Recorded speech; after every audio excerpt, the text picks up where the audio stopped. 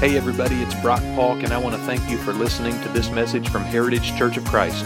We would be thrilled to share more content like this with you and make it easy for you to share it with others.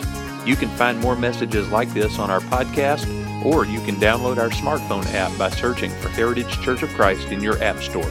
But most importantly, I hope this message encourages you to take a next step toward a thriving relationship with Jesus. Enjoy. With one another, and I hope this is going to be a helpful message for you today. In fact, this message, as I prepared this series in the last few months, this is a particular message that I have been hoping and praying would be meaningful to some of you, and maybe that God might have even arranged for you to be here for a day like today. For the last 3 weeks here at Heritage, we've been talking about the difficult, challenging topic of depression.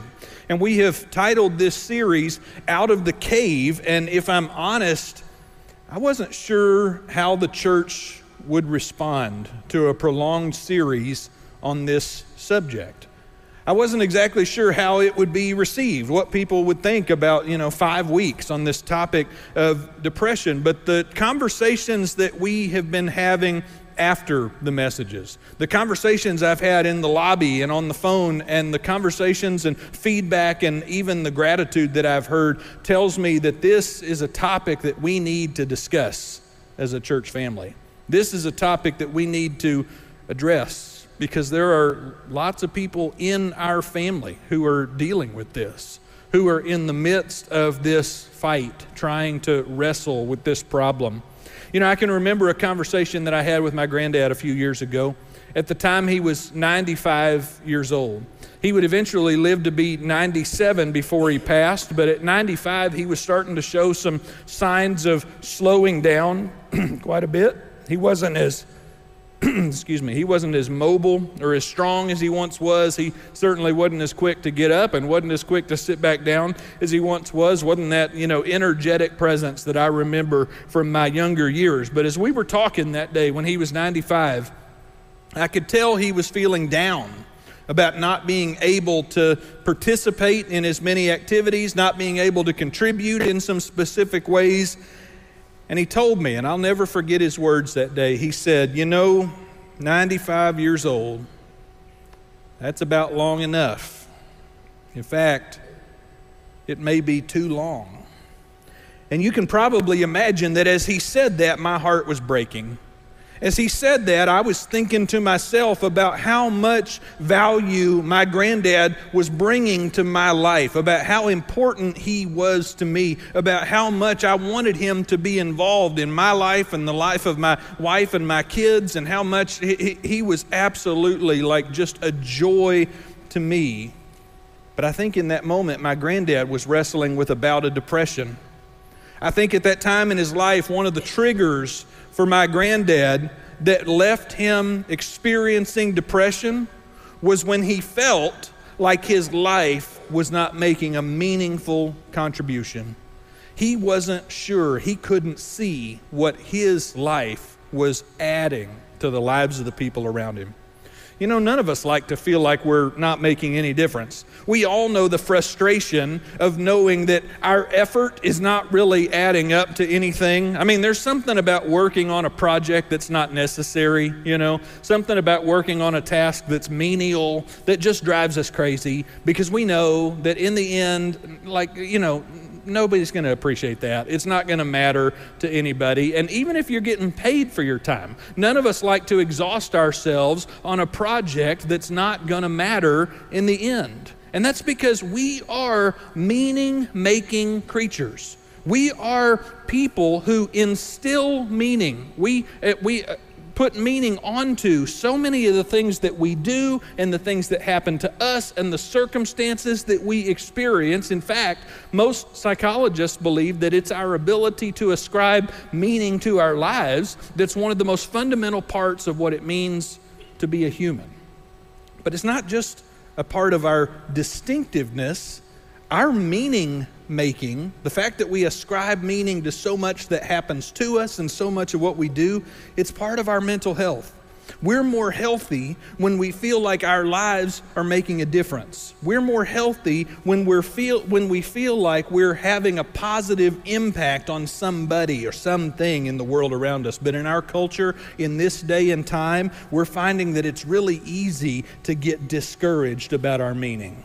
It's really common to find ourselves and the people around us feeling like our contribution doesn't mean all that much. Like we're not adding a lot of value. Like maybe we're not worth what we'd like to be worth. You know, I think it was just a divine coincidence, but I found out this week that the month of May is National Mental Health Awareness Month. I didn't realize that before this week, and this series has been planned for quite some time, but it turns out that this year is the 74th observance of National Mental Health Awareness Month, which has been happening since 1949 to help increase awareness and remove the stigma and to make resources available for people who are struggling with mental illness, which means that for decades we've known, it's been pretty common knowledge that there are lots of people in our culture, lots of people in our communities who are struggling with anxiety and depression. But what we may not realize is just how intense the increase of those struggles has been over the last couple of years as we have faced a global pandemic and so many other world events that have been happening all around us. At the beginning of this month, at the kickoff of National Mental Health Awareness Month, the White House issued a statement that talked about how the rate of depression in the United States has tripled compared to the rates that we were seeing in 2019. And frontline workers, healthcare workers, people who have been out in the public in the leading edge of the response have been disproportionately affected. In fact, in my study, I found statistic after statistic, study after study that said that right now about 1 out of every 3 healthcare workers is dealing with ongoing symptoms of depression. And likewise, about 1 out of every 4 public school teachers is dealing with ongoing symptoms of depression. And when you think about what some of those professionals have been through over the last couple of years, it's easy to see why that would be so prevalent. Our healthcare workers have been on the front line dealing with this pandemic and trying to combat COVID-19, and we've seen over 1 million people in our country alone who have died with this virus, and it's put a major strain on the people who are trying to keep us healthy. In the classroom, teachers have had to adjust to accommodate online learning and learning with social distancing and masks. And nowadays, even though some of those precautions have been removed, they're playing catch up and trying to make up for the lost time that happened when the students got put behind by the challenging circumstances. And then you think about how difficult this has been for the people in these helping professions. People who have dedicated their lives to serving others, and yet it's easy to see how it can get very discouraging when you feel like your effort isn't having the same impact. It's not making the same difference that it used to make.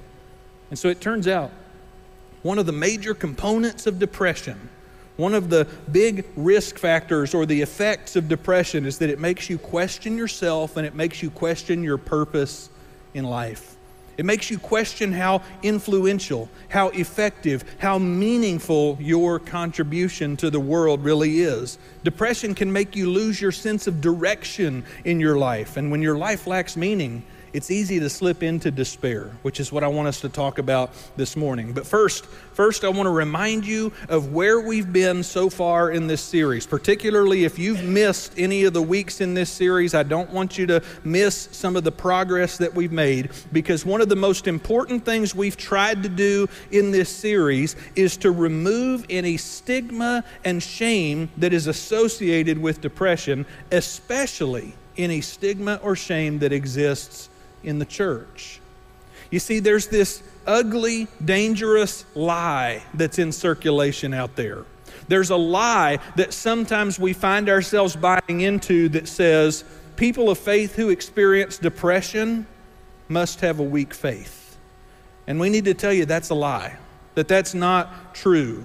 There's a lie going on out there that says that if you just trust God more, that you wouldn't deal with any mental health issues. And in this series, I've been sharing my conviction and the conviction of our leadership team with you that mental illness is just as natural as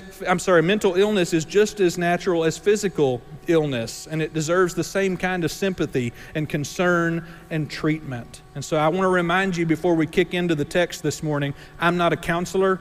I'm not a therapist. I'm not a mental health professional of any kind. I know people with those credentials and that training that I can connect you to if you need some help. But in this series, what we're doing is looking at some of the underlying spiritual problems that can contribute to depression, that can trigger depression. And we're exploring some of the spiritual resources that are available to people who are fighting the fight against depression as well. So we're going to dive into the text this morning. Throughout this series, we've been studying an Old Testament prophet whose story is recorded in the book of 1 Kings in the Old Testament portion of your Bible. His name's Elijah, and we've been specifically looking at an episode from his life in chapter 19 of 1 Kings.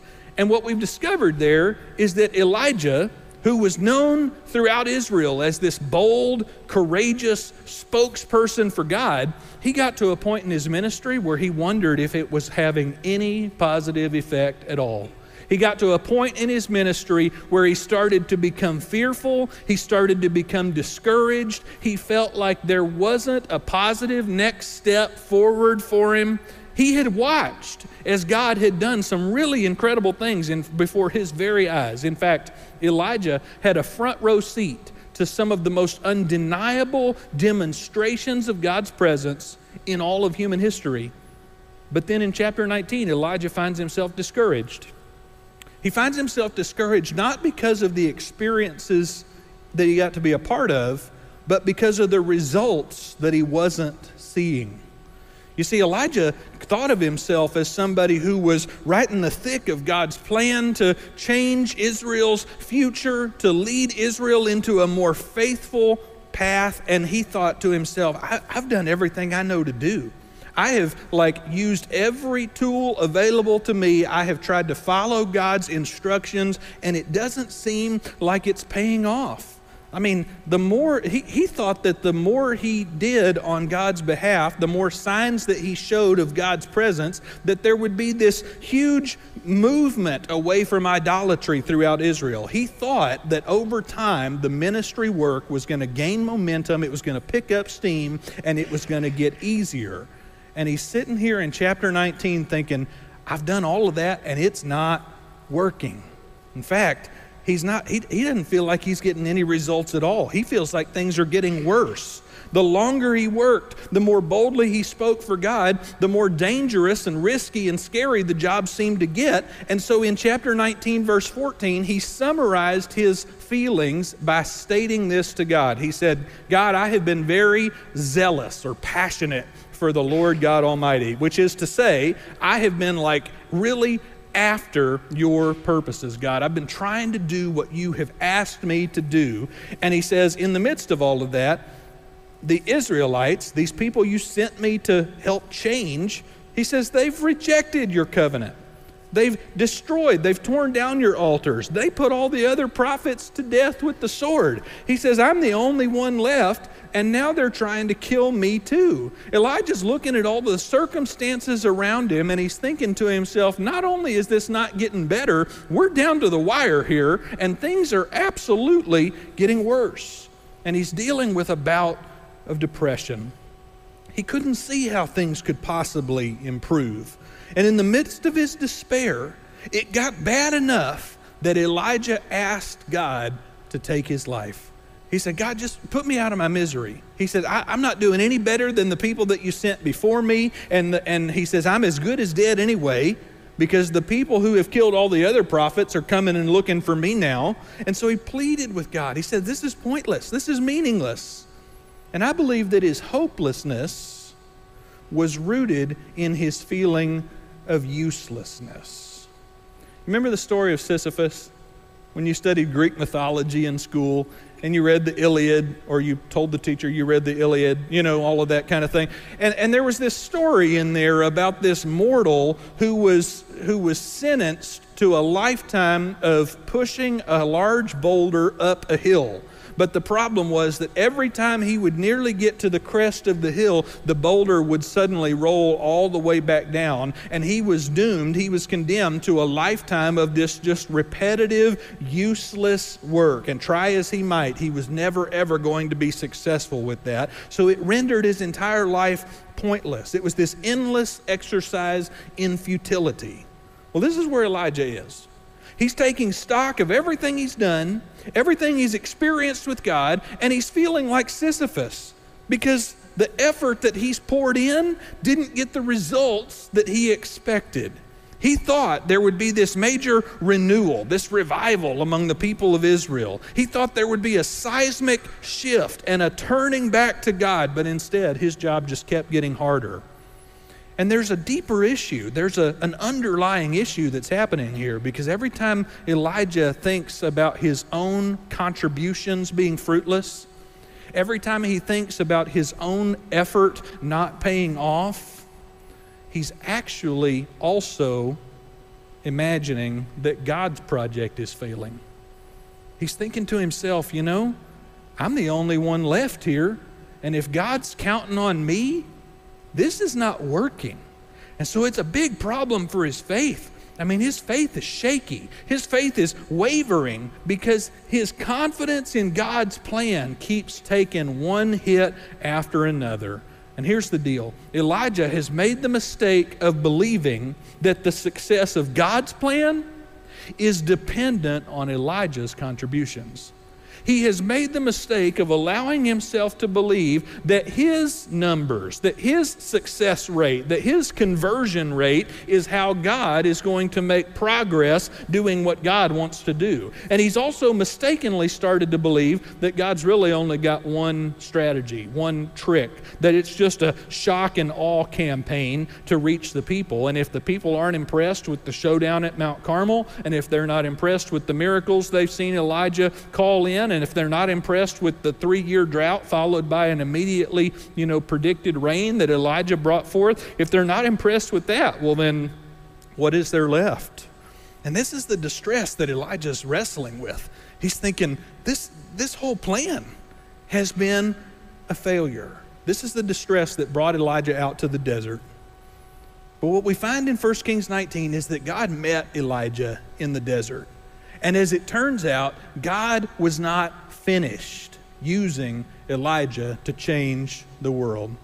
And so beginning in verse 15, we discover that God was simply not willing to let Elijah quit.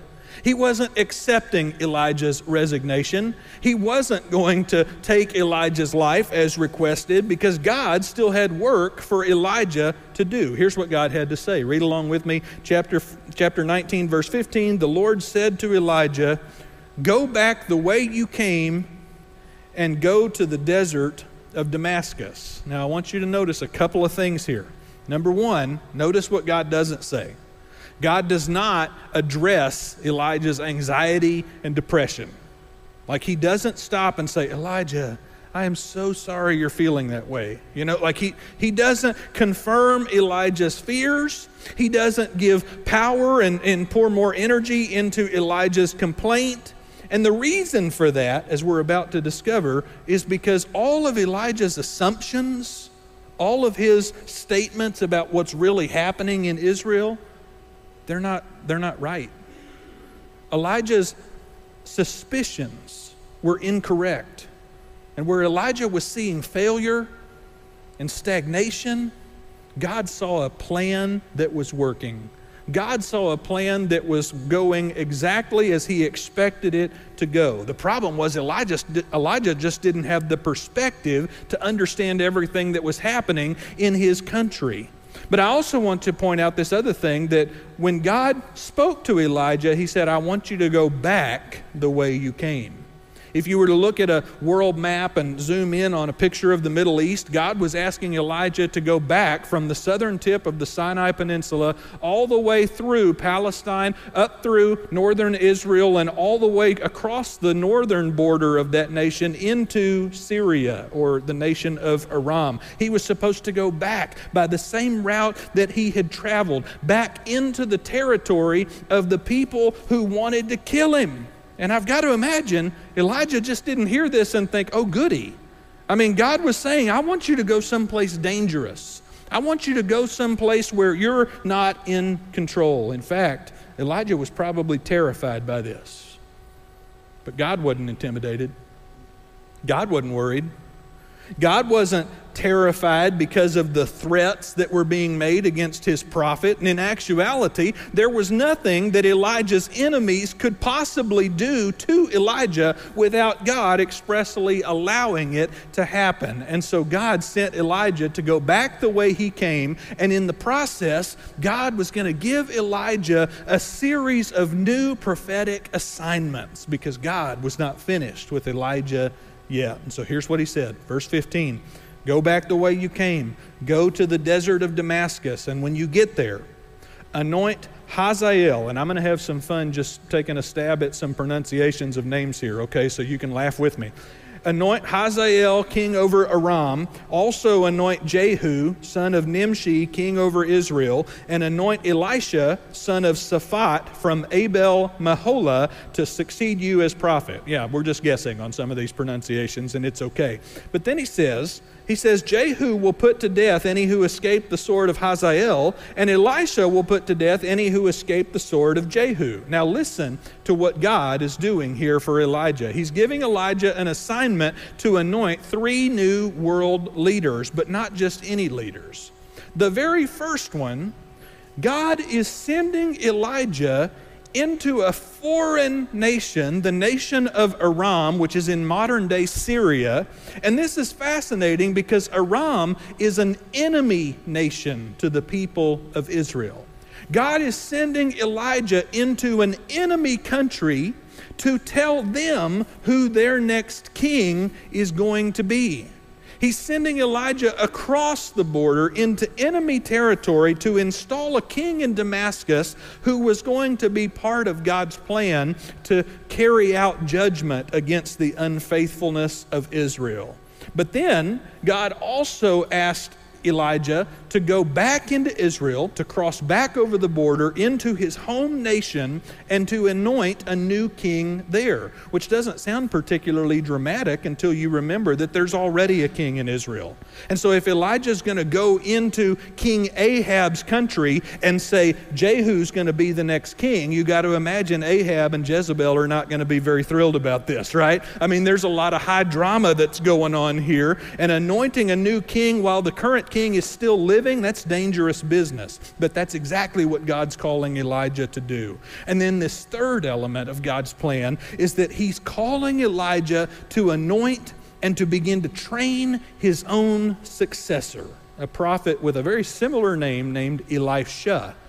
And this has a message with it, because when God says, I want you to train and anoint your own successor, God is saying your ministry's not done. God is saying your work is going to even outlive you. Your legacy is going to continue. You are going to have a lasting impact on the world because I'm not finished with you yet. Here's God sending Elijah to carry out these 3 mission-critical tasks, but in the midst of all of that, he doesn't want him to feel alone, and so God lets him in on a little secret that he's been keeping. God, in chapter 19, verse 18, God says this. He says, yet I reserve 7,000 in Israel. What this means is there are 7,000 people in the nation of Israel whose knees have not bowed down to Baal and whose mouths have not kissed him. God says, Elijah, you're not alone. You're not the only one. You're not by yourself. In fact, there are a bunch of people that you didn't even realize who are continuing to push forward in the same direction that you're trying to go. God says, Elijah, I haven't left you all alone. I've actually established a team. I've created a group of people who are trying to make the same revival in Israel happen that you're striving for. And so Elijah wasn't by himself, even though he couldn't see it. And Elijah, his life wasn't useless, even though he couldn't feel it. And in the end, Elijah wasn't finished doing big things for God. The problem was he had just temporarily disconnected from his true purpose. He had forgotten that he wasn't in charge of outcomes. He had forgotten that when God was on his side, he could never possibly be alone. He had forgotten about his true calling, his true purpose, and so in that moment, he thought that his life had no meaning. And this is the thing. This is the thing that depression can do to us. When we get disconnected from our purpose, that can be a contributing factor for depression.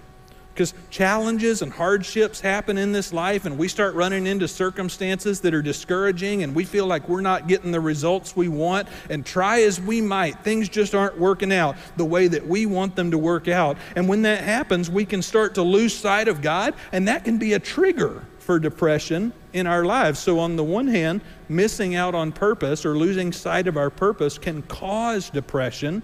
But on the flip side, sometimes when we're already wrestling with depression, sometimes when our genetic makeup or our trauma background, some of the things that have already happened to us are causing us to deal with depression, well, then that can also make us lose sight of our purpose. And so you've got this two sides of the same coin, and it becomes this vicious cycle.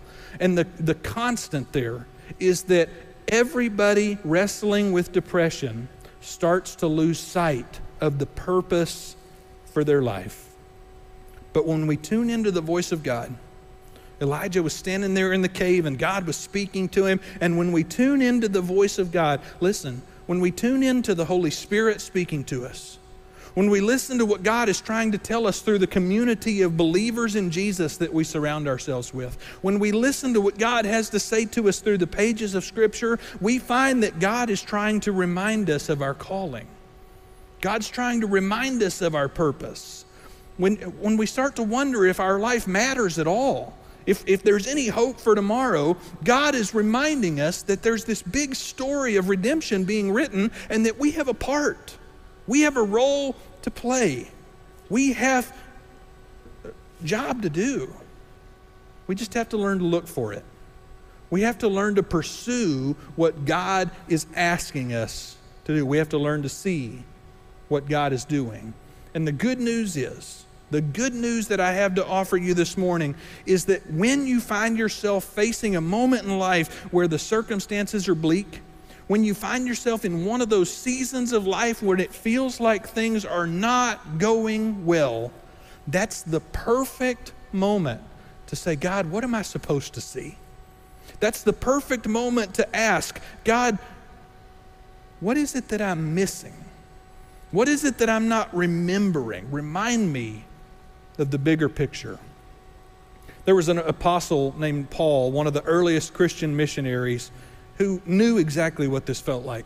He went through seasons in his life, seasons in his ministry life where he suffered setback after setback after setback. And he faced problems like persecution and arrest, and he spent time in prison, and he got shipwrecked, and he got snake bit, and I mean just a whole long litany of things. You could just make a long list of all the challenges that Paul faced. But in the midst of all of that, he was able to be at peace. In fact, he was able to be excited. He was able to be energized because he remembered that God was using all of that to tell an incredible story and to change the world. He knew that there were people who were discovering grace for the first time as they saw him respond to all the challenges he was facing. He knew that the experiences that he was going through, where he felt like he was just running into roadblocks and hurdles, he knew that God was using that to tell a bigger story. And so Paul said this. He said, therefore, we do not lose heart, which is to say we don't give up. We don't give up, even though outwardly we are wasting away, which is like saying even though all of our circumstances, Everything that we can see looks like it's not going well. He says, even though outwardly we are wasting away, yet inwardly we are being renewed day by day. We're remembering who we really are. We're being reminded. God's Spirit, God's people, God's Word are reminding us of who we really are and what we're called to be. And so verse 17, he says, because our light and momentary troubles, the things that we're going through right now that seem so hard, they are achieving for us an eternal glory, something that's permanent, that far outweighs all of these challenges that we're facing. And then he concludes that paragraph with this verse that I don't want you to miss. He says, so we fix our eyes not on what is seen. We don't get distracted by the circumstances that we're aware of. This was Elijah's problem, was that all he was focusing on was the things he could see, the things he understood, the things he could control, the things that he knew were immediate problems in his life. Paul says we don't fix our eyes on the things that we can see. We fix our eyes on the things we can't see. We remember how big God is. We remind ourselves of what God is up to. We remind ourselves of the promises of God's big story. Paul says, because what is seen is temporary. The challenges we're facing, that's temporary. But what is unseen is eternal. You know, Paul knew the story of Elijah backwards and forwards. Spent most of his early life memorizing portions of the Old Testament, studying it backward from front to back. He had studied this all of his life, and I'm convinced that one of the lessons Paul learned from Elijah's story was never count God out. Don't ever count God out, even if you can't see what God's doing. And then Paul had his own experiences, his own life story, where he saw that God always has a plan for people who are living for Him. Paul learned that as long as we're still breathing, God still has a purpose for our life. And we're not finished until God says we're finished. Which means that contrary to what we can see, contrary to what we can feel, contrary to what we understand, we always have something bigger than ourselves to keep on living for. Some of you know the story of Viktor Frankl. He wrote what has been called one of the 10 most influential books in our nation's history, Man's Search for Meaning, which tells about his experiences being a prisoner in a concentration camp during the Holocaust.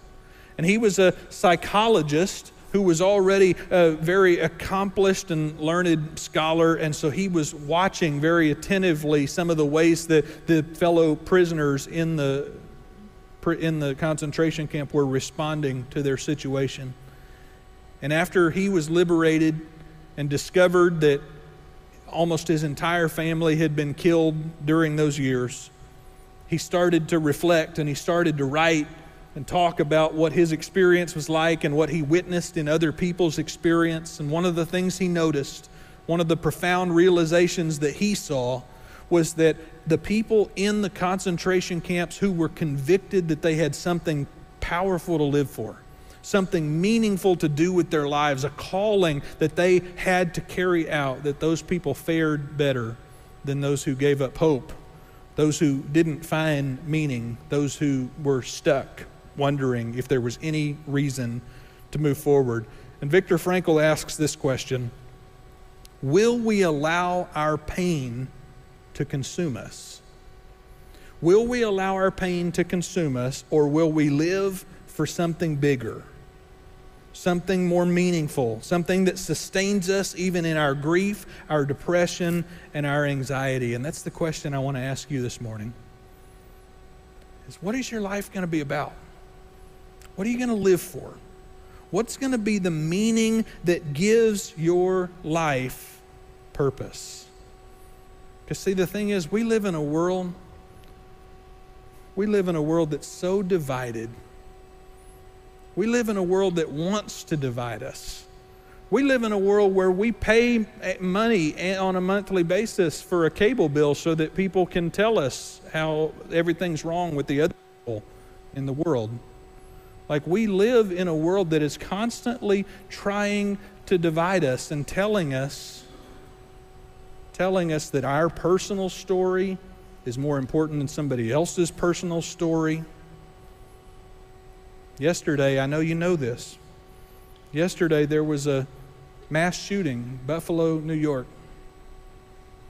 And by all accounts, it appears that the perpetrator believed the story, believed the lie that says our world is better when there's not too many people in it that look different than me. He believed a lie, and lives were destroyed. We live in a world where there's constant division between political views and constant division between lifestyles and constant division between this and that. And here we are. We're the people. We are the people who have a story that's better than all of that. We are the people who live out a story, who have been invited into a story that's bigger and better than any of those lies that we're being told. We are the people who are living into the story, and we do it initially just by gathering together. We're living into a story that says, it doesn't matter that we don't look the same. It doesn't matter that we don't think the same. It doesn't matter that we don't live the same. It doesn't matter that we don't come from the same place. We can love one another because of the bigger story. This is who we are.